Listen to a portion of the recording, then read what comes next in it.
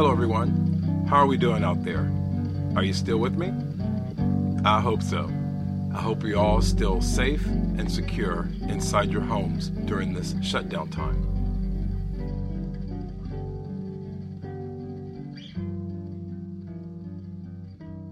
Well, when I was in DC, we were inside the house most of the time. When we first moved there, Bobby had a one-bedroom, one-bath apartment. Of course, it was pretty good bachelor pad. But we later moved into a two-bedroom, one-bath apartment in the garden section of the apartment complex.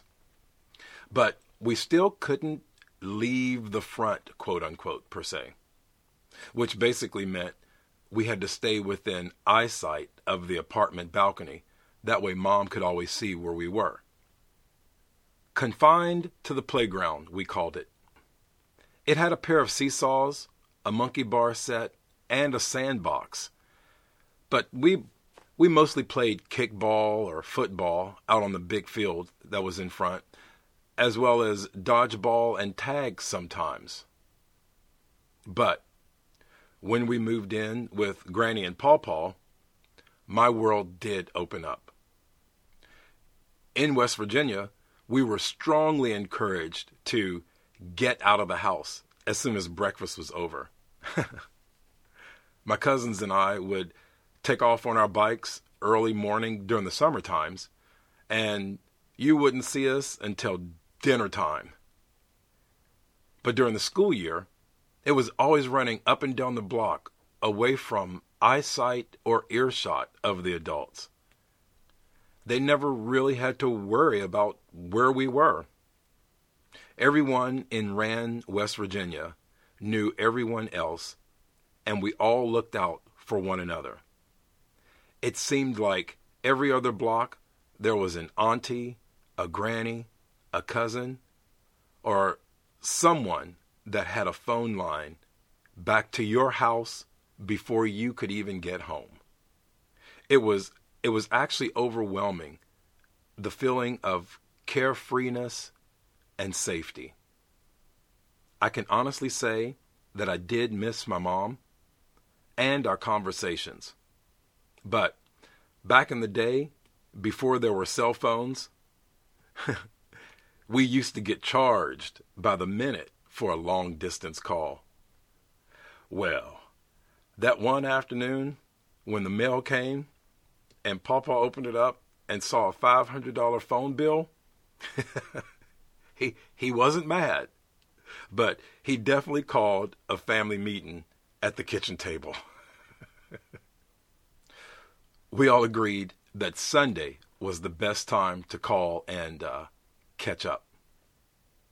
Forget email and text. Writing letters became a thing. This is probably what started my obsession with collecting and holding on to cards and letters and envelopes, holding on to them way beyond the wearing off of the postmark. So I started writing the names and the dates on the cards. That way you could throw away the envelope. Now, there were a few times when I came in the house, Granny had been in deep thought about how to structure my upbringing. That's where the hobby came from. As she said, I needed something to do now that I could do and continue to do in old age. Well, Freddie missed this part, that when it came to old age. So he chose football. Yeah, Pawpaw tried to convince him that to just use football as a sport, but consider now a lifetime hobby. I thought Freddie was going to do photography or something like that, but he wouldn't choose anything else other than football. I chose the Chinese martial arts based on all the kung fu movies that Pawpaw and I watched. Some of those movies showed old guys with long beards, so I figured if I'm interested in this stuff now, maybe I could still do it when I'm old and possibly have a long beard. Well, I'm not in old age yet, but I do still practice. Aside from the health aspects, what I'm most grateful for are the long-term friendships that I've had with my Kung Fu family. Some of those friendships go back 40 years. Now, church. Freddie and I knew that we were definitely going to church every Sunday while living with Granny and Pawpaw. Pawpaw didn't go, but Granny was definitely going to make us go. What I didn't know was that Granny would actually let me decide which church I wanted to go to. How did she put it? You don't have to go with me, but you gotta go somewhere. So, when I went out to the Pentecostal church with Aunt Z and came back speaking in tongues, well, that sent Granny into a different frame of mind. She wondered, where did I go to? What did Aunt Z do with me? And what church was this? To her First Baptist background, speaking in tongues, well, that was considered the deep end of the Baptist pool. Little did I know, that was only the beginning.